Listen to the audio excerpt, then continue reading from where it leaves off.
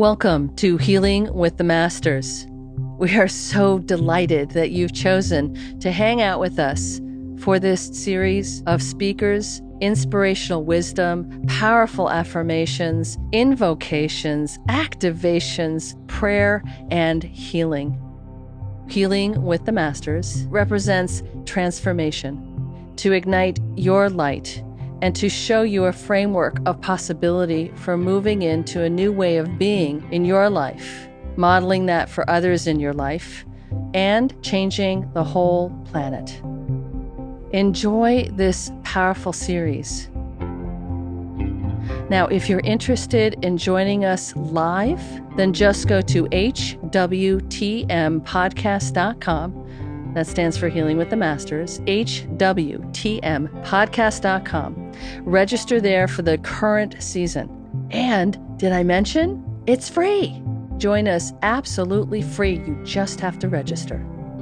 But for now, enjoy these shows because they created the most amount of transformation. They created the most amount of buzz, insights, and miracles of possibility. These are just as powerful as the day they were recorded. The vibration and energies are still present and available for you. And if you're listening to them, it's because you're ready right now. Know that you helped to create this content.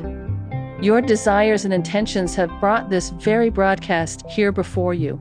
So listen, engage, and enjoy. And again, if you'd like to join us in our live season, remember to go to hwtmpodcast.com. You just have to register. Join us, experience the light, absolutely free. Now enjoy this show. Welcome everyone to Healing with the Masters, and we're here in Volume 13, and I want to welcome you to this powerful, powerful season.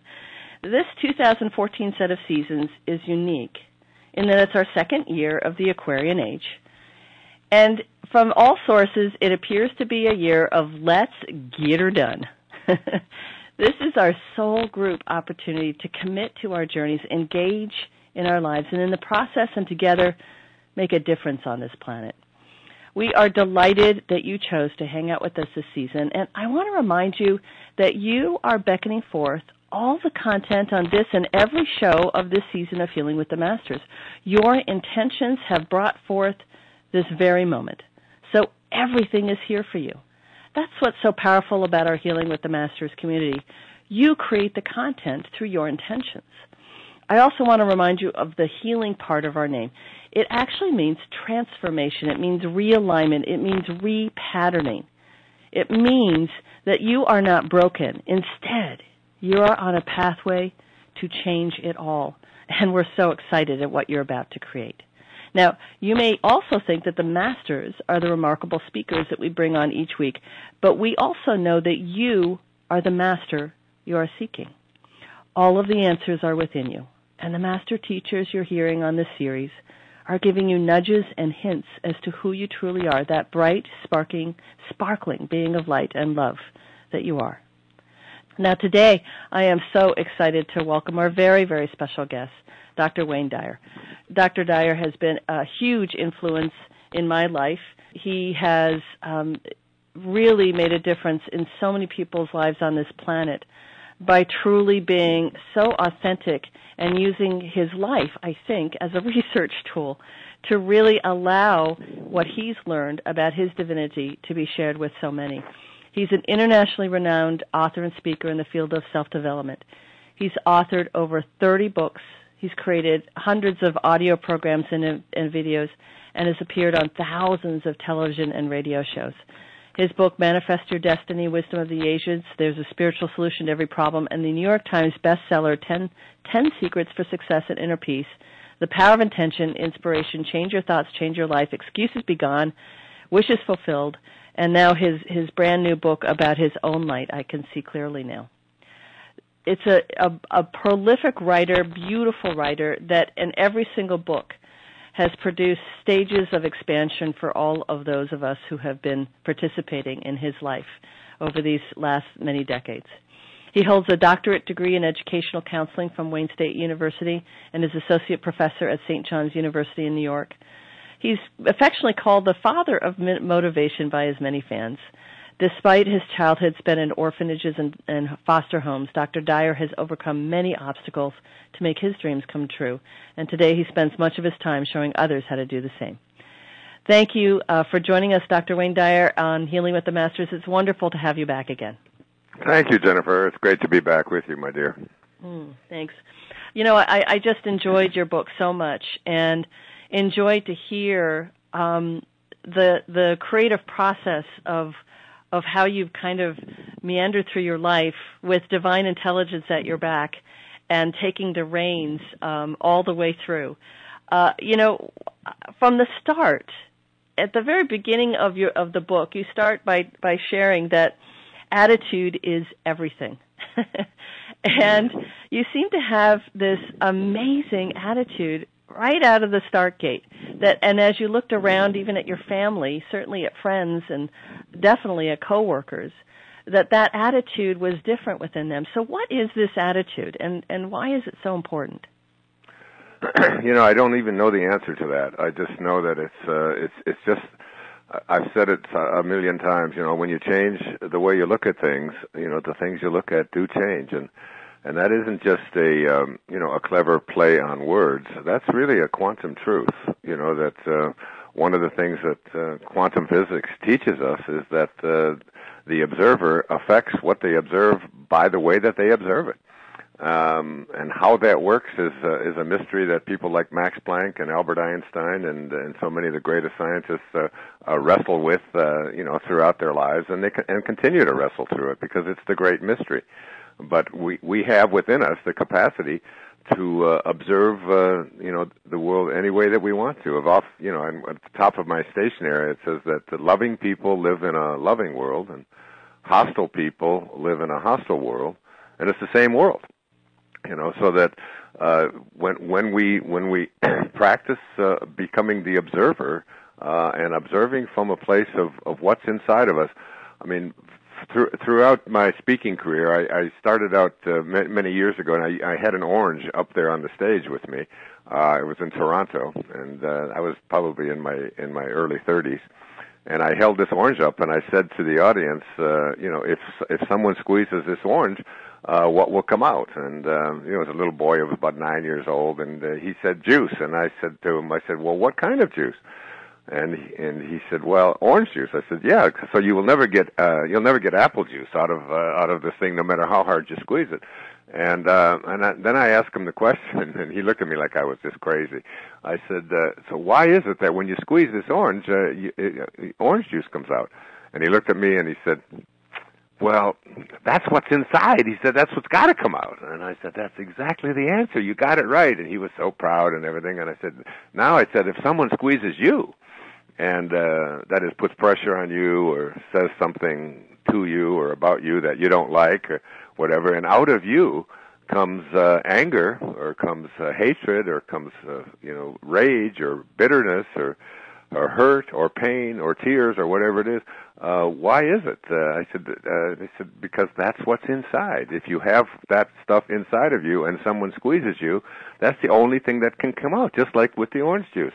And so that became the whole basis of, you know, what do you have inside? What are you carrying around inside of you? And when you carry around inside of you a sense of appreciation and joy and love, and that's something that you can cultivate just simply by making the choice to do so.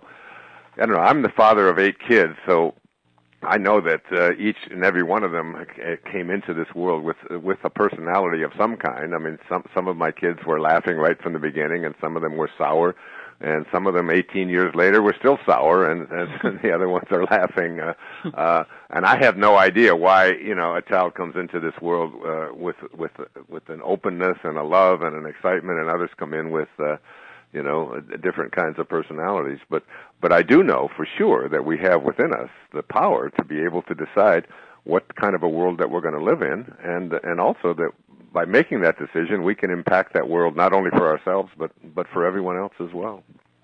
That's the best I can do with that question. That was pretty darn good. So the sour parts of us, you know, as I read your book, I was thinking, boy, you know, I have not really been, except maybe more recently, self-actualized. I know Maslow was a big influence on you, and this notion of being self-actualized. Yeah. And you know, is it possible for those of us who come into this life that are a little dour, or are a little sour, or you know, really didn't have a lot of positive influences in our life? You know, again, some of us blame that. But there's something more going on here, isn't there? So how can we become self-actualized when we are coming from this place of dour or sour or not really seeing the possibilities?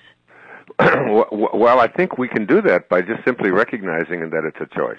And that's the most important thing. That's the thing I attempted to teach all of my children, is to recognize that that you become what you think about. It's one of the greatest secrets, you know, that there ever was. It's what Earl Nightingale made his entire reputation on. This, what he called the strangest secret, is that we become what we think about. Whatever, and our thoughts, well, you know, whatever we have inside of us, in that interior part of us that is without form. I call it the soul, but it doesn't matter what you call it. But this interior part that you know, has you know, the ability to have a desire and to have thoughts and to process things in a certain way, is something that that we can train ourselves to use, you know, for our benefit and for our health and for our happiness and for everything else. I mean, just before we went on the air, you and I were talking about you know, different kinds of health approaches that we've taken. You know, because you know, your whole series is about healing and about health, and I was talking to you about some of the crazy things I'm doing, like things with coffee enemas and, you know, and checking out different kinds of supplements and all of that. And for me, it's just a lifelong process of trying to understand what this body is and how it works and what I can do to make it as healthy and strong as I possibly can, and to keep it, you know, functioning in a way, because I treat it as my temple. And it's just a matter of deciding what kind of life that you want to live. And I decided it as a very, very young boy. And when I wrote, I can see clearly now, I was really looking back at so many of the circumstances and the people and the events and the things that showed up in my life, and recognizing, as I sit from this position now of being 73 years old, that there was another force operating other than just my ego, just this thing that I call Wayne Dyer, and with all of its accomplishments and all of its bodily functions and all of that, that there's something else that we're all connected to, and that something else is a divine power, and that it's operating at all times. You know, I was trained early in my career. I was going to become a Jungian analyst. Carl Jung was just one of the great minds and great teachers of the 20th century. He died when I think I was 12 years old. I think it was 1952. Anyway, Jung had this real sense that there was there was a force in the universe, and he said something that I've never forgotten. He said, at the same moment that you're a protagonist in your own life and that you're making choices, at that very same moment you're also the spear carrier or the extra in a much larger drama. And he said his conclusion to that was, he said that all of you, speaking to all of us, are doomed to make choices. And I carried that around with me, you know, when I was studying Carl Jung and all of his great teachings and so on, that we're doomed to make choices. It seems like such a paradox. If you're doomed, then there's no choice to make. If you're making choices, then you're obviously not doomed. But he said to examine it from two perspectives. One is from and that's what I've done, and I can see clearly now. One of the perspectives is to look at your body and to say to yourself, okay, you showed up, you know, you happen to show up here in a very beautiful female body. I showed up in a tall, 6'2", you know, male Caucasian body with blue eyes and with hair that's fallen out and growing in my ears and all of those kinds of things. All right. So in a sense, that's what I showed up at in this world. So in one sense, he's saying you're doomed. You know, this is the body. I'm not going to get in this lifetime. I'm not going to be a female body. I'm not going to. My skin is going to be this color that it is. My hair is going to grow the way it does, and so on. But within that context of all of being doomed by having this male body, this male Caucasian body, I also have many choices to make about this body. And I can decide, how I'm going to treat it. How am I going to feed it well? What kind of supplements am I going to put into it? Am I going to exercise it? Am I going to keep it in maximum shape? Am I going to allow it to get overweight? Am I going to allow it to become poisoned with certain kinds of foods and eating too many sugars or putting too much alcohol in it or smoking cigarettes or there's endless choices that I can make within this context of being stuck in this male Caucasian 6'2" body that I'm in. Now, if you take that analogy and you extend it to the rest of your life, that is, what you're here for, what your purpose is, what your thoughts are like, the development of your intellect, all of these kinds of things, and all of the people that you're going to meet and so on, so that there's a sense in which it's all laid out for us, all of it. There's a dharma that is there, that is laid out for us. So we're doomed in that sense, but we're also can make choices. And the choices that we can make as we go through our life to fulfill this dharma, to make course corrections in what it is that we're here for. If we're here to be a great artist, if we're here to be a writer like I have been, and to be a speaker like I have been, if we're here to be an inventor like Thomas Edison, if we're here to run an orphanage in Romania, or whatever it is, or to be a Mother Teresa, whatever it is, we still have choices to make within that context of having it all laid out for us. So we have to live with these two opposing ideas within us. And the choices that we make are what I can see clearly is about. We can decide whether or not we're going to whether we're going to be willing to do the kinds of things that are going to fulfill our destiny, whether we're going to have a sense of determination, whether we're going to use fear or not in our life, whether we're going to have compassion for ourselves and for other people, and ultimately whether we're going to live from a place of love, from divine love. And all of these are lessons that I've had to, that I've had an opportunity to explore. So I really feel that the time from the moment that I was conceived, not only was my body and its physical self all laid out for me, so was everything else.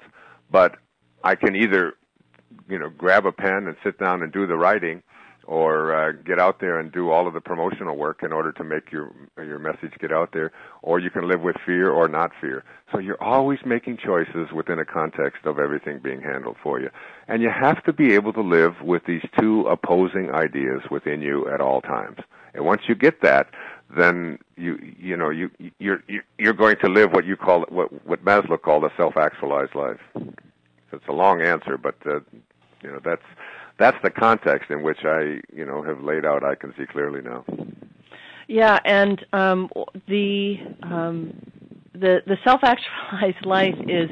I love that scene when you're with when you had that fake midterm with one of your professors, Dr. Fritz Radel. He was a brilliant man. Yeah.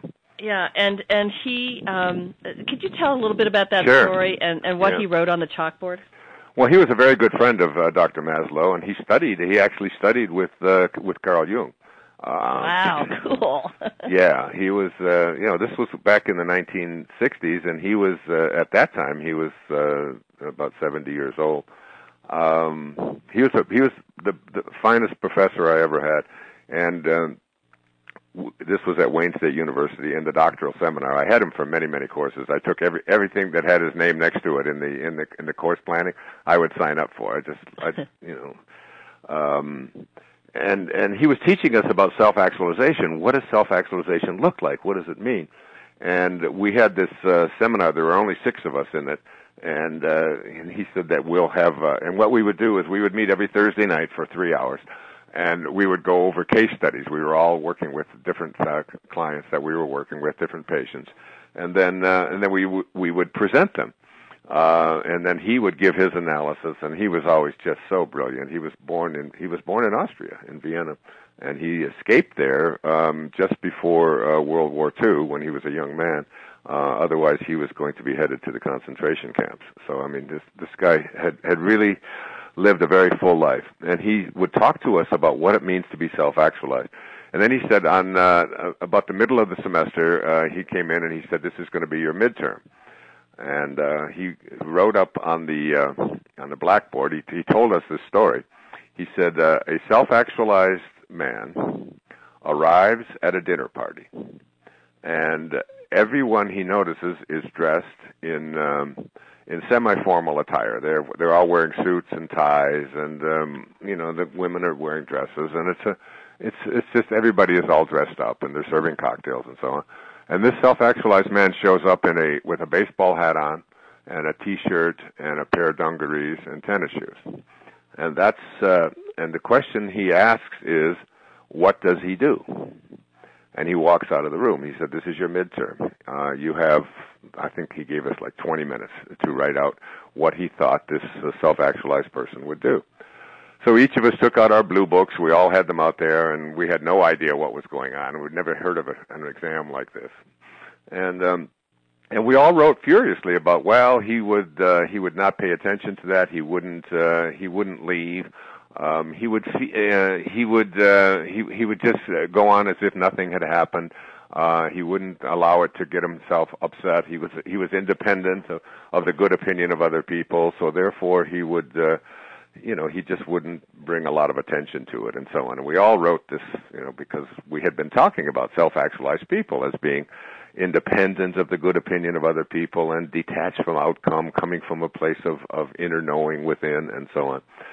And then he came back into the room, and he had each of us, we would read our answers, or our portions of our answers. And he feigned like he was just really indignant about the whole thing. And I can remember this as if it had happened yesterday, and this happened like back, I think, in 1965. So, and he slammed his briefcase down on the table, and he walked out of the room, and he said, you all failed. You've all failed your midterm. And we all looked around at us, all very puzzled. And he said, all you had to do is write 3 words. And so we just sat there wondering what the 3 words were. And then he took out a piece of chalk, and he wrote on the board, he wouldn't notice. And what he was trying to teach us is that self-actualized people, what he said one of the characteristics of these people is that they see the unfolding of God in every one that they encounter, and that they do not observe or notice or pay attention to appearances, so that they wouldn't notice the color of a person's skin, or how tall they were, or whether they were male or female, or what they were wearing. They looked past all of that stuff. It wasn't even a part of their consciousness.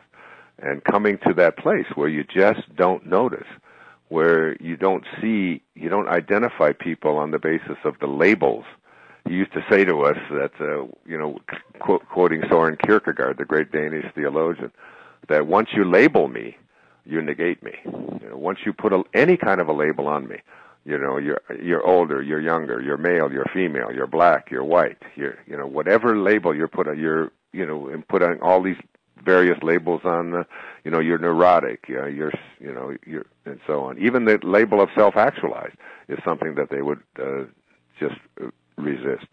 So that self-actualizing people are people who not only must be what they can be, they have something inside of them that is a burning desire, but they don't go around judging anyone else on the basis of appearances or what they see, what they experience with their senses.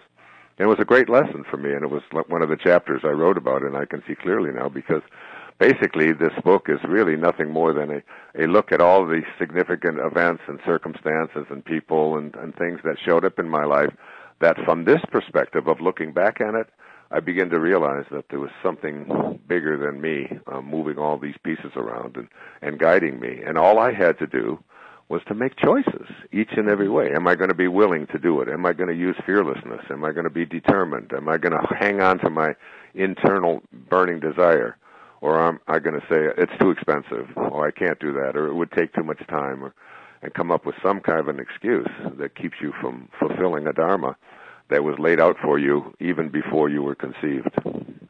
Yeah, you say, you quote the Course in Miracles, am I doing this from fear or love? Right. And it's such a powerful theme throughout the whole book.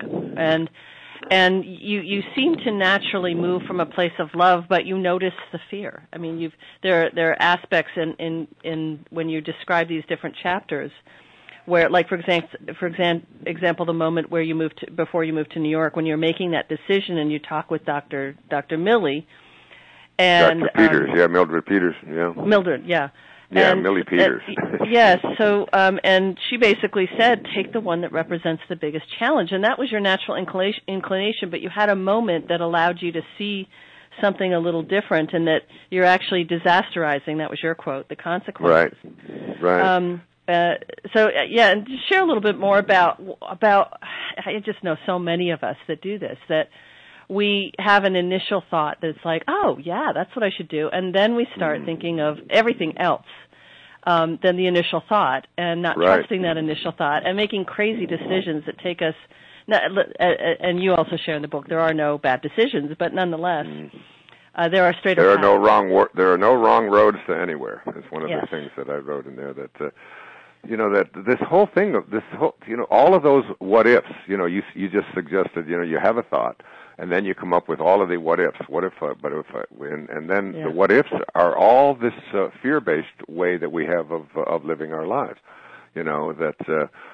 What if it doesn't work out? What if I don't make enough money? What if it affects? What if I have to move to another city and I can't move and I can't? What if I have to change jobs and all of those kind of things?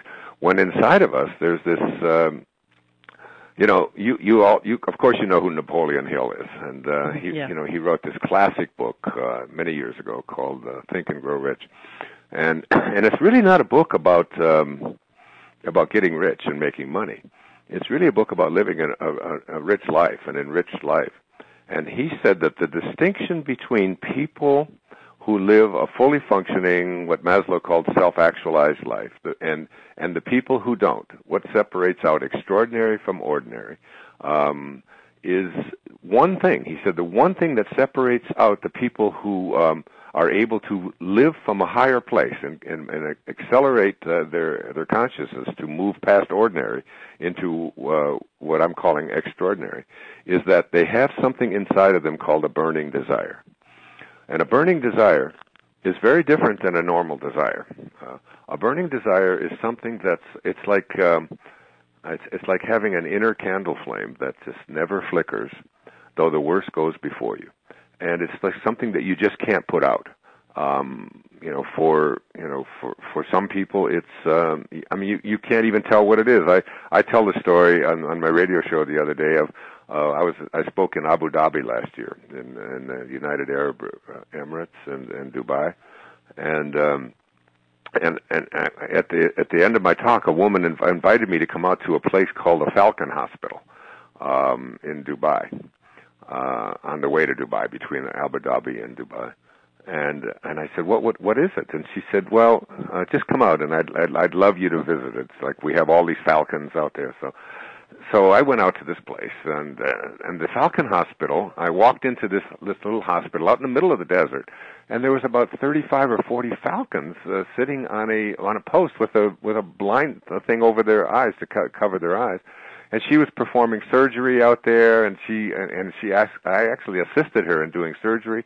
And falcons in that part of the world are these amazing animals that are really responsible for the Bedouins' survival. The people who are living, in the desert, there's no food out there. The little creatures come out at night, and these falcons go out and hunt, and whatever their prey they get is what feeds the entire clan. Falcons in that part of the world can get a passport. and it's true. We actually had a falcon on the plane with a passport in a first-class seat. Okay, I mean, so there's this thing called falconry and all of this. Okay, so you probably know very, very little about as much as I knew about falcons until I realized. I mean, let me ask you this, Jennifer: how fast do you think a falcon can fly? The fastest? 100 miles an hour. 200 miles an hour. No way, no 200 way. miles an hour. A falcon can go, and a falcon can take down a small gazelle, God. which will feed it.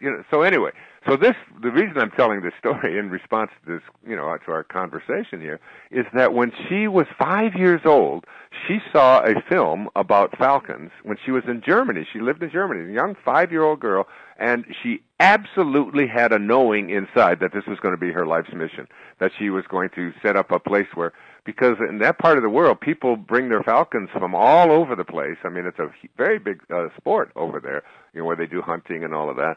And these animals are treated with great reverence, because they're basically the providers for the food for the entire group. At any rate, this was something that she had at the age of 5, and I've never forgotten it. I mean, I spent 3 hours out there in that falcon hospital feeding birds to falcons, participating in surgery, watching these things fly through the air and so on. And I was thinking, this is a burning desire. This is something that she had inside of her that she absolutely knew that she had to fulfill. It was a dharma. And it's like, now, she could have been dissuaded from that perhaps by having parents who said, you know what, you got a little obsession with falcons, but this is ridiculous. You can't make a living, doing this. And somebody might have told you that about your inclination to be a great artist or to be a great musician or to be a writer or to, like I say, to run an orphanage someplace or to raise horses, whatever it might be. There's this excitement, this thing that's inside each and every one of us. And the question that you have to answer, and what I tried to answer as I wrote this sort of semi-memoir book of mine about all of these different things, there's always been a knowing that I've had inside of me that I was destined to write and that I was destined to speak before audiences, and that it was about self-reliance and about teaching that and so on. And it didn't make any difference. No one was able to take that out of me. When I was in the ninth grade in high school, I used to get paid. I was a professional writer. I used to write book reports for my friends, and charge them 25 cents each, and guarantee that if you don't get at least a B, you don't have to pay, because I was reading everything at that time. And I know it sounds like I shouldn't have been doing that. It was wrong, but I did a lot of stuff I shouldn't have been doing. But I've always had a knowing inside that I could write, and it didn't matter. I could take any course that there was, as long as there was going to be an essay question at the end on any subject. I would be able to write my way through and be able to do well at it. It was just a gift that I was given. Mm-hmm. But I could be told also, you can't make any money writing. It's a very tough discipline to have to do, and you've got to get out there and do other things, So you should try to get a job at General Motors or at Chrysler, because I grew up in Detroit. Or you can feel within you that this internal knowing is something that I absolutely have to do, and you can pick up your paintbrushes, or you can sit down and play your music, or I have one daughter who is just obsessed with horses, and she's now working and training and working with horses, and she knew that when she was 6 or 7 years old. And who am I to tell her, well, you can't make a living, doing that, and you can't be a competitive horse person. And we all have something inside of us that just speaks to us and says, this is what we're here for. And if you can either say, okay, I'm willing to do whatever it takes. I'm determined that nothing is going to stop me. I'm going to do it with an absence of fear. And this is what we were talking about, this whole concept of removing the fear from our lives. As you probably know, I wrote about in here that, I had a diagnosis of leukemia 3 or 4 years ago, and I had an experience with John of God down in Brazil, and that we've talked about before on this here, and I've talked about on television and so on. And I think what happened for me when I had that experience with John of God and that healing is it wasn't so much that they healed me of the leukemia. It was that they removed these entities, removed the fear, which is around the word leukemia, isn't it? I mean, the word cancer and leukemia, and these are words that just generate this fearful response into our bodies, and our bodies at the cellular level begin to take these things on, and we have to remove that fear and replace it with something called love. And that's what happened to me after I had the experience with John of God, is that I went from a person who was subconsciously living in some kind of fear, even on the basis of the way that I was eating and conducting my life, they removed that fear, and a great healing took place. And I was overwhelmed with the kind of love that I speak about a lot in these days, something called divine love. So. Yeah, and so this divine love was has been part of your whole life, and each moment it feels like it's taking you a step closer, a step closer. I mean, two things that I think about that I love so much that really resonated with me personally is when you were a young, like a 10, 11-year-old, and you were having challenges with a project about making leaves in biology, making a leaf project that was useless, didn't have any point. Right. One of the things that you said around that chapter in that part of your life is speak with confidence and with kindness, with confidence, and in a non-judgmental way. And two, that there's a secret garden within where miracles and magic abound, which is, kind of based on that book that you read at the time. But just those two things could be just posted on my mirror every morning. Speak with confidence, kindness, and in a non-judgmental way, and tap into your own secret garden where the magic is there. I'm actually getting a little emotional as I share. It was such a moving moment for a 10-year-old. Right. Yeah. Well, I'll tell you, Jennifer, it was, and I look back on it now. See, while it was happening, I didn't have any idea that this was. It's like I often have said. I've used this example that before I was even conceived, I say I had this imaginary conversation with God. And God said to me, "What do you want to do on this incarnation? You're going to get so many years. What would you like to do this time around?"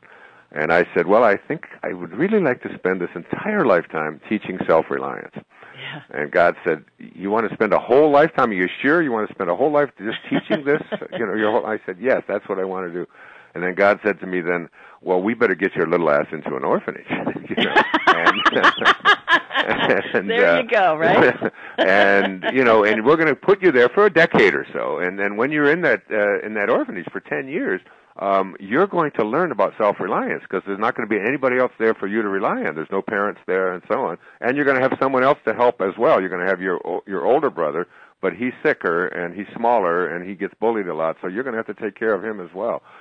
So I mean, I kind of look at everything in life that way, because what you're mentioning there about the secret garden, when I was 10 years of age, my mother got her family back together again. My mother had 3 boys by the time, she was 22 years old, all under the age of 4. And my father just walked away and abandoned this woman and her 3 children, and I was the youngest of those 3 children. And so he just disappeared, and so my mother at that time, that was during the Great Depression. I was born in 1940. My brothers were born in 38 and 36. Worldwide depression. The World War was just starting when I was just 1 year old, and so I was placed in a series of foster homes and orphanages until for 10 years my mother worked and tried to figure out a way to get her family back together again, but she had no money and her family had no money. Her parents and so on. It was just a very poor time in the city of Detroit. And she finally met somebody and remarried, I always say remarried my father in a different body, another alcoholic, abusive, bad dude, but that she stayed with for 5 years. And so I'm 10 years old, and I'm living with my brother, who I've been with all those years, my brother David, and I meet my oldest brother, Jim, that I didn't even know. I didn't even know him. I knew I had a brother, but I don't even remember ever meeting him. So he's like 14 by this time. He'd been living with my grandmother all those years. So now I'm living with my mother, my father, my stepfather, and my 2 brothers. There's 5 of us in a tiny little duplex on the east side of Detroit. And I'm going to school for the first time living with this family, and a little bit terrified that I'm going to have to go back to the orphanage. I don't know if terrified is the right word, but certainly mindful of the fact that I could go back, because we always had to end up going back because there was just never enough money and so on. And I'm in the classroom, and I had been in a different class every year of my life in those days. Because I just kept moving from one foster home to the next. And I go to Arthur Elementary School. We have a teacher there. Her name is Mrs. Ingalls. And every day at 3 o'clock, for the last half an hour or so of the class, she would read to us from a book if the class was good, if they behaved, if they didn't make a lot of noise and give her a hard time. So I loved this book so much that I became like the enforcer in the classroom. If anybody started talking, I would go over there and tell them to knock it off. And I just gotten kind of ballsy, I guess, just being, having moved around as much as I did when I was a kid. And so I became literally the enforcer in that, because the book that she was reading was called The Secret Garden. And it was a book that was written in 1909, and it was about a little girl who was 10 years old. Her name was Mary, and she was an orphan. And she was terrified of having to go back to the orphanage. And she had two friends with her. Dickon was one, and Colin was the other. I remember this, we're talking 60, 70 years ago now. And I can remember walking home up Peerless Street to my home on Morass Road on the east side of Detroit, and thinking about this secret garden and about the attitude that this one kid that had in there, I believe it was Dickon, who was just very positive. He didn't want to ever talk about anything negative. And Colin was the one who was always afraid and just was worried about everything and so on. And Mary was this little orphan girl who was just cultivating this friendship with the young boy who was being happy, and basically saying that this is not a book about a garden that has a secret door that is interesting, even though it's presented that way. It's about a recognition that within each and every one of us there is a secret garden.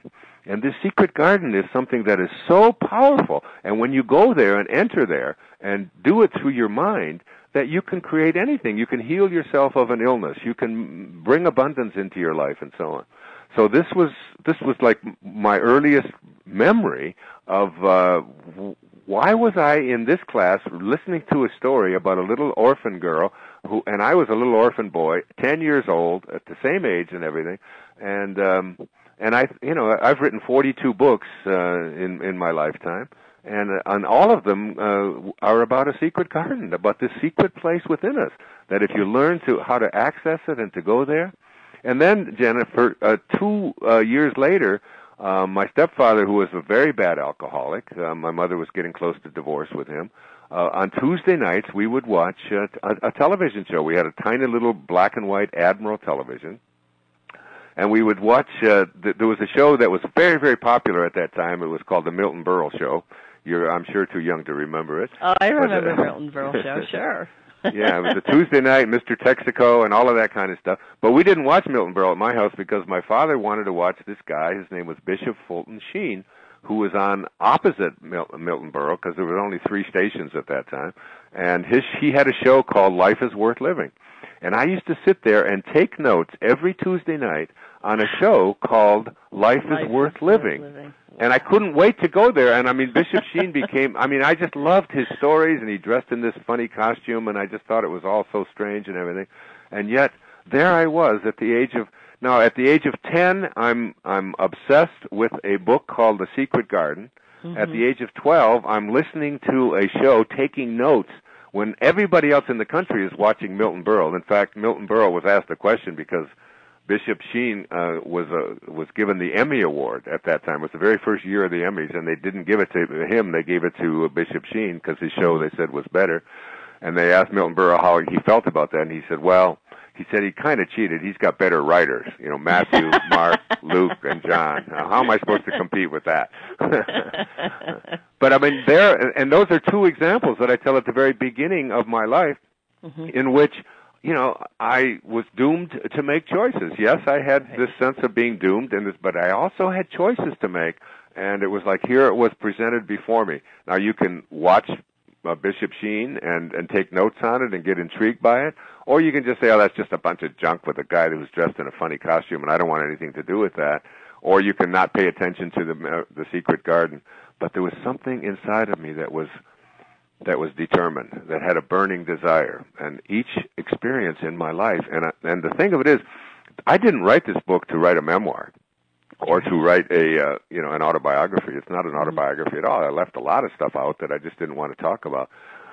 What I did is I wrote it for everybody who reads to look at and recognize that in every moment of your life, there are things that are being laid out there before you to help you to fulfill this dharma because there's no accidents in this universe. It's supported by a divine force that's in everything, and it's in you, and all you have to do is recognize that and see every moment that you have is an opportunity to fulfill what it is that you came here for. Or you can just say, oh, I can't do that. It would be too expensive, or it would just take too much time, or you can't make any money. I mean, how many times I heard people tell me, you can't make any money as a writer, and certainly if you're going to be a school teacher, which is what I was for many years, you can't make any money as a school teacher. And I've made millions and millions and millions of dollars as a school teacher. Not because I'm better than anybody else, but because I was willing, or because I was determined, or because I would not allow anything to interfere with this burning desire that I've always known was a possibility. And the money is just an irrelevant part of it, because you don't, when you're a writer, you don't sit down and write because you're going to make money. That's all something that comes afterwards. You know, you write because your heart tells you this is what you're here for. And you talk about that a little bit in the book, that you've seen authors who are very much focused on the achievement and on the money versus the kind of service. And that's a different way to look at things as well, isn't it? Maslow said that, you know, as he defined self-actualizing people who he said there are basically, these are the major characteristics. That one is that they're independent of the good opinion of other people, which means that they don't do things in order to get the approval of others. They do things because this is what their heart tells them. But more important than that, he says, is that they are detached from outcome, that they don't paint because they're going to sell a painting. They don't write because they're going to sell a book. They listen to something inside of them that says, this is what I'm here for, and I'm aligned with that which excites me, because the word enthusiasm in Greek, and theos means God. The asm means within. Enthusiasm means the God within. When you find your excitement, the thing that really makes you feel like I'm on purpose now in my life, whatever it might be, even if you can't make a living at it or whatever, but if it just makes you feel so purposeful when you're there, you know, like it might be just gardening. It could be anything, that you just feel that this is what I'm, you know, this is my journey. This is what I'm incarnated into this world for. When you connect to that, your excitement, the reason that it excites you is because it really aligns you with who you truly are. You know, you're not this body and its ego and all of its accomplishments. You're this infinite being, this piece of God. And once you feel that excitement, and then you do things from that excitement, and then as I've often said, the greatest definition of success that I've ever heard is from Henry David Thoreau. I'm reading a biography of his life right now. And Thoreau said in his essay on the necessity of civil disobedience, he said, when you advance confidently in the direction of your own dreams and endeavor to live the life which you have imagined, you will meet with a success unexpected in common hours. That is, it will chase after you as long as you are paying attention to your dreams and your imagination, whatever you're imagining. And that's the greatest gift that you've been given. And self-actualizing people just don't do what they do because of some reward that's going to come their way, because of some grade that they're going to get, or because of some gold watch they're going to get at the end of their life or whatever. They do it because internally they know, as Maslow used to say, self-actualizing people must be what they can be. It isn't like it's any longer a choice. It's like, I know that this is something that I can do and have to do, and I must be that. And I've felt that a lot in my life, that sense of this is something I have to do. It isn't isn't dependent upon other people. Yeah, there's this part of me that as I was reading through it, and I've experienced this in my own life, it's not, you know, even the manifesting, the creative visualization, it, to me, from some of the stories you tell, it's less about you actually holding a vision to make it come true than the vision comes to you as part of this burning desire. I think about the 14-year-old who was watching The Tonight Show that no one else in the family knew in the quiet wee hours of the morning with the volume way down, and pictured yourself on The Tonight Show, that eventually then created years later, decades later, 3 appearances, which is a crazy story in itself, 3 3 appearances in 5 days on the Tonight Show. On the Tonight Show, which launched you. So, right. and I mean, it feels very true that somehow that 14-year-old did create that. But did the image, was it just part of that burning desire, or was it something that you actively did, or is it a combination of both? I think it is. I think it's a combination of all of it, Jennifer. It's you know, that there was just something inside of me. Now, that the intriguing part about that story is that when I was 14 years old, watching the Tonight Show late at night, when my 2 brothers were sound asleep and my mother was asleep and my stepfather was out drinking someplace, I would watch the Steve Allen Show. And Steve Allen had all of these crazy characters on there, Louis Nye and Steve Lawrence, all of this, the people that were launched, way back when the Tonight Show was just beginning. And I used to watch Steve Allen every night. He was to me one of the most great geniuses, because he could just do everything, and he was just so quick and just fun. I don't know, just funny, and he'd written a lot of books, wrote a lot of music, and so on. And I used to, when he'd be talking to a guest, and the guest would say something that, the question wasn't right or something, I would say, if I was sitting there on the show, I would answer it. And sometimes I would even participate. I'd feel like I was a part of the show. Well, the first time I ever did the Tonight Show, I was on with the host was Shecky Green, and it was on a Monday night. It was the same night as the Republican National Convention in 1976 in Kansas City. It's amazing how I remember this. And and I thought, this was the greatest opportunity. It was a Monday night. Johnny Carson didn't do the shows on Monday night. And I came out, and it was, we had a really great show and all of that. And the very first guest on that very first show was Steve Allen. Wow. And I walked in, they had a bank, it was at Burbank, it was the NBC studios in Burbank, California, and they had a bank of phones, and Steve Allen was on the end, and he was talking to his wife, Jane Meadows, because I heard him say Jane, and his wife was Jane Meadows, and so I took the phone next to him, and I called my wife and my daughter, who was 9 years old at the time, and I said, "You're not going to believe who's next to me, who's going to be the first guest on the Tonight Show tonight." And my wife said, "Well, who?" I said, "Well, listen." And I took the phone and I put it over next to Steve Allen talking to, and I said, "You recognize that voice?" I mean, that's how bad I was. And my wife said, "Oh my God, that's Steve Allen." I said, "That's who I used to watch when I was 14 years old." And say, "I'm going to be on with Steve Allen." So there I was meeting Steve Allen on the show with Steve Allen. And the intriguing part of that, the rest of that story that I tell in the book, is that was on a Monday night, and then I flew back to Detroit and to meet with my wife and my daughter, and to tell everybody that I've been on the Tonight Show. And I get a telephone call that said the show was going to be preempted because Bob Dole, who was giving the keynote address at the Republican National Convention in 1976, went over, and they decided to go with that. It was the first time that the Tonight Show had ever been preempted. And so there I thought, oh my God, I flew all the way out there, I did the show, and now it's not going to even air.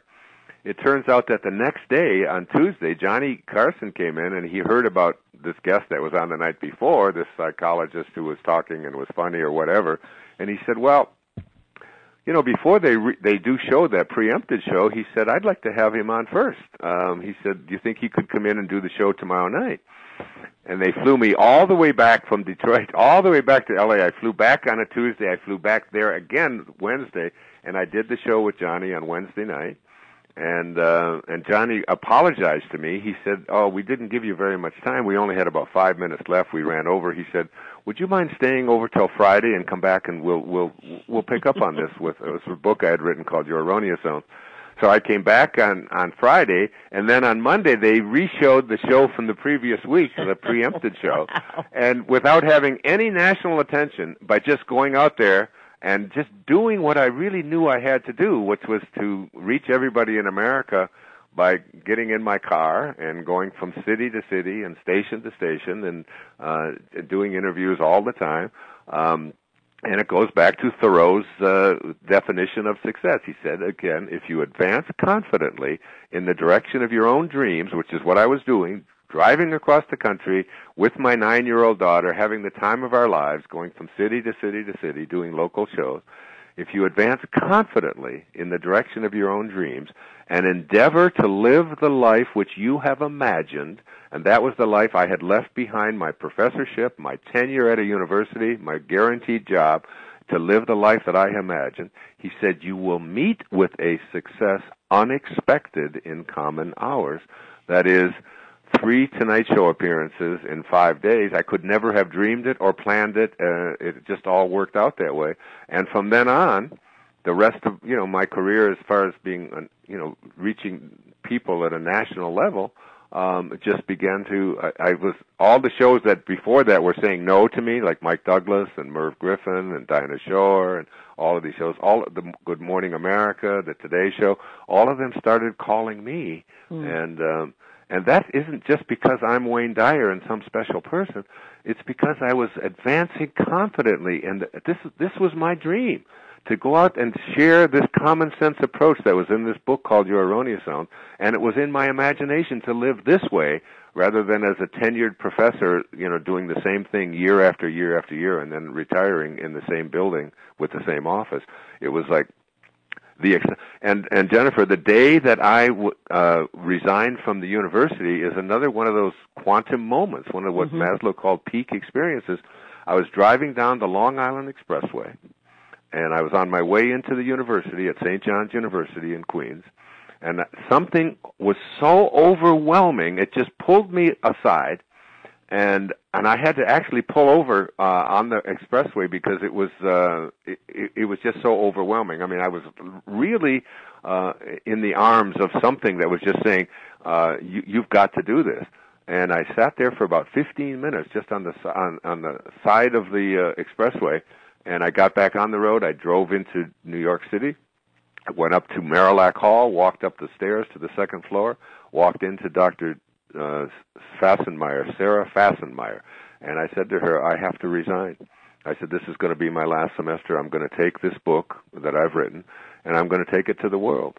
And she pleaded with me. She said, you are a star here. You've written 3 textbooks. I mean, you've been promoted. You're going to get tenure next semester, which was like tenure. I mean, that word just scared the hell out of me. It was like, you mean I'm going to be here for the rest of my life in this office, in this building, teaching these same courses?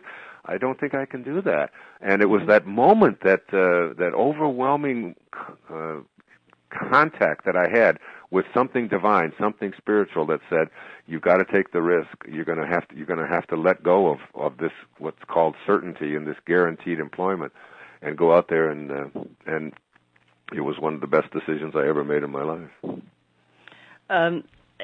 It's once again illustrates over and over and over again that the guidance within you overcame the practical quote unquote realities that many of us stay with because of fear. I love your quote.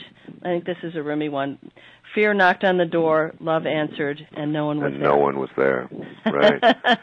Yeah. And that's kind of, I mean, throughout the whole book, throughout your life, and throughout everything you teach, you especially in the last 5 years or so, it's about love. So it's about something called divine love, which is very different than human love. Yeah. Peter Dunov, the great Peter Dunov, who was a Bulgarian spiritual master, of whom Albert Einstein said when he was at the peak of his popularity, Einstein said, "The whole world bows before me, and I bow before Peter Dunov." And Peter Dunov wrote 250 books on divine love on different kinds in Bulgarian, and he was the one who was responsible for no Jews being transported to Auschwitz and Dachau and Buchenwald and all of these horrible places where they were exterminating people because of their religion. He personally was had the vision of stopping the trains from sending the people who had been packed on the trains and contacting the what was his name? I can't remember his name now. It's the first one person I have whose name I haven't remembered in this whole thing was But anyway, he was the one who was in charge of Bulgaria. You know, he was the Tsar. They had their own Tsar in Bulgaria, and he was in hiding because the Nazis had occupied Bulgaria. And Peter Dunov, who was this divine spiritual master who was born in 1864, the middle of our Civil War, and died in 1944 when I was 4 years old. And in 1943, he told them where the Tsar was in hiding, and he just knew it from his consciousness. And they went to the Tsar, and the Tsar said that he would not give permission for those trains to send the people who had been boarded all the Jews who had been boarded there in Sofia, and not one Jew during the entire World War II was sent to a concentration camp from Bulgaria. It was the only country because of the intensity of this man. And he said that there are three kinds of love. He said there's human love, and human love is a kind of love that changes, and a love that changes, and a love that varies. So that, you know, I love you today, but not as much as yesterday because you forgot my birthday, and, you know, and you weren't as nice to me, and you were flirting with somebody else. And this is a kind of love that changes, and that sometimes it's high, and some days it's low, and so on. He said that's one kind of love. Then he said there's a thing called spiritual love. And spiritual love, he said, is a love that never changes. It's like the love you have for your children or for your parents and so on. No matter what they do or whatever, the love is still there. But it does vary. Sometimes it's stronger than others and so on. But he said divine love is a different kind of love altogether, and it's one that I aspire to. And this is a love, he said, that never changes, and it's a love that never varies. It's like that's all you have inside of you. It's the love that our source has for us.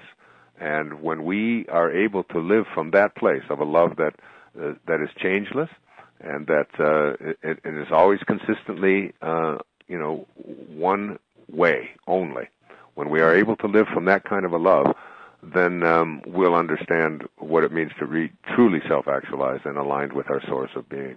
And with that kind of love, you know, Jesus said it. He said, with that kind of love, all things are possible. And that leaves nothing out. All things are possible leaves nothing out. And we can, one of the recommendations you make at the end of the book and after, I can't remember what it's called, but after the book ends, and you wrote an afterward. Right, the afterward, right. Yeah, there it is. That's the word. See, I forgot one too. There, so we're That's allowed. It is this, I notice, you know, you talked about the person you are now talking to, the 20-year-old who was upset with the D that they got in a class. Mm. And you talk with a great affection for the parts of you that lived from your ego, and that's the kind of love that is divine love, when we can go back and love those bits of us, and love how those bits of us are still, and you talk about this too, how some of those bits of us, you talk about memes a little bit, that there are these bits of us that are just unconscious behavior, protection mechanisms, and so on, that if we simply love them, if we simply love those parts of us that get upset, those parts of us that are an ego, that this divine love can change it all. Right. Well, we emerged from this. This is what we came from. The great poet Hafiz is one of my favorite poems. He says that even after all this time, the sun never says to the earth, "You owe me." Just think what a love like that can do. It lights up the whole world. You know, it's like that's what we came from. It's a love that is called oneness. You know, it's a love that, you know, it's like everything in the physical plane has a duality to it. It's a dichotomy. It's, you know, the only reason we have a concept of up is because we have a concept of down. The only reason we have a concept of right is because we have a concept of wrong, male and female. But in the Gospel of St. Thomas, Jesus is quoted as saying, you know, that it's when you make the two one, it is only then that you will be able to enter the kingdom. So now you have to try to imagine a love that has no opposite, because opposites are what define this physical realm that we're in. You know, it's like everything is into a dichotomy. Even the Bhagavad Gita teaches us, you know, to transcend these dichotomies, to find oneness. So you just have to try to imagine. I often give in my talks, I give a metaphor of I say, supposing that you lived on the sun, that you had a house on the sun, right? And would you ever have a concept, if you lived on the sun, of darkness? Would you ever know what darkness was? Could you ever, would anybody on the sun talk about darkness? And the answer to that, of course, is no, because there is no such thing as darkness on the sun, because the sun is the source of all light. So that when you are with the source, you eliminate all opposites, and there's only oneness. There's only light. That's all there is. 24 hours a day, forever, is just always light. So now you move to the source. It's like I said, try to imagine, what is the opposite of joy? If you say sadness, I said, try to imagine when you leave your body that you'll be in a state, a dimension of consciousness in which there is no opposite. It's just joy, only joy. And now try to imagine love, which is the source of all love, is our source of being, God, the Tao, the divine mind, whatever you want to call it. In the Tao Te Ching, they say that the Tao that can be named is not the Tao. So as soon as you put a name on it, you've lost it, because now you've got two-ness. You've got the thing and the name for it, the symbol and what it's symbolizing. And you have to really try to move to just oneness. So just like the sun has no darkness on it, and love, when you're with your source of being, there is no opposite. It's just pure love. And if you talk to people who've had near-death experiences, as I know you've had, and I wrote the foreword to a book of a woman named Anita Moorjani, who wrote a wonderful book called Dying to Be Me, and she said the experience that she had when she was in that other dimension was an experience of just pure love. There was nothing opposite of it. There was no hate, there was no anger, there was no rage, there was no fear. There was just simply love. That's what oneness is, and that's what you will know when you come to know your source. T.S. Eliot said it. He said, "You shall not cease from exploration, but at the end of all of our exploring will be to return to the place from which we originated and to know it for the first time." And knowing it for the first time means knowing that there is no opposite. There is all of this stuff that we've taken on as human beings, all of these dichotomies, are transcended, and we all become one. And that's what I strive to be, is living from a place of divine love, a love that has no barriers, and it is always there, and it never changes, and it never varies. And I must say, I'm better at it, but I still find myself, in that ego state of judging it. Yeah, and that's part of the paradigm of being human, isn't it? That we get to continually play with knowing it deeper and deeper, right, and deeper. So, but when we go into our silence, though, Jennifer, when we go into silence and meditation, that's one of the great lessons in my life. Is that in silence you can't divide. You can't cut silence in half. Silence is like zero. You cut it in half, you still got the same thing. You multiply it by zero, and it's still the same. It's like when we go in silence, that's the only reason why we get to know our source is in that. Melville said, God's one and only voice is silence. When you get to that place, and that's why meditation is such an important part of this journey.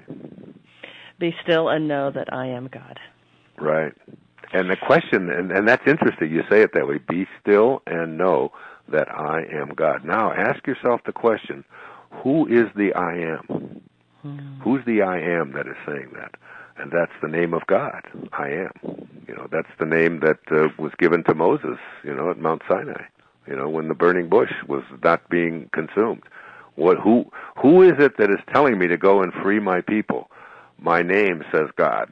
My name is I am that I am, and that shall be my name for all future generations. So every time you say the name I am, you're saying the name of God. So you want to be careful and not blaspheme and say, I am weak, or I am sad, or I am depressed, or I am afraid. God couldn't say that. That's blasphemy. I am love. I am perfect love. I am divine love. I am always protected. One. Yeah. Beautiful. Oh, I'm speechless. You've done it again. It's very rare. I don't even know what we got to, but it was a lot of fun talking, I'll tell you. It was awesome. Well, I want to thank you, Dr. Wayne Dyer, for allowing all of us to see clearly now, for allowing so many of us to start to have a new understanding of what's possible, and kind of giving us this hint that there's an opportunity for us to individually reflect back on our lives and see the divinity behind each moment, that there was something that was nudging each of us into this very moment here with you. And I want to thank you for again saying yes to your burning desire and bringing forth this wonderful content, inspiring us also. I don't know why I'm welling up so profoundly right now. Thank you. I'm so grateful, and thank you. Thank you. Oh, thank you. And every time I talk to you, I always think about your dad. Yeah. Yeah, he was part of that trip, wasn't he? Yeah, he was a big part of it. I could have easily written a whole chapter on my relationship with Bob McLean up in Toronto, and what a great man, great teacher he was. Yeah. Oh, thank you. Thank you for saying that. Thank you, That's sweetheart. wonderful. Yeah. Much love to you, and much love to all of you for participating today. We know you have a lot of choices. We're so grateful that you said yes to this show and showed up. And as you show up, you actually guide everything that comes through. That co-creative process is something I'm very, very aware of, and I'm privileged and so honored to play with you and to love you and to hang out with you and have you mold my life as we get to mold each other. So thanks everyone for showing up. Until next time, and thank you again, Wayne. Have a wonderful life. And God bless you, my dear. God bless you. Bye now. Namaste. And remember, if you'd like to join us for any of our live shows, just register absolutely free at hwtmpodcast.com. That's HWTM, as in Healing with the Masters, podcast.com. Come and join us. Just register for the current live season.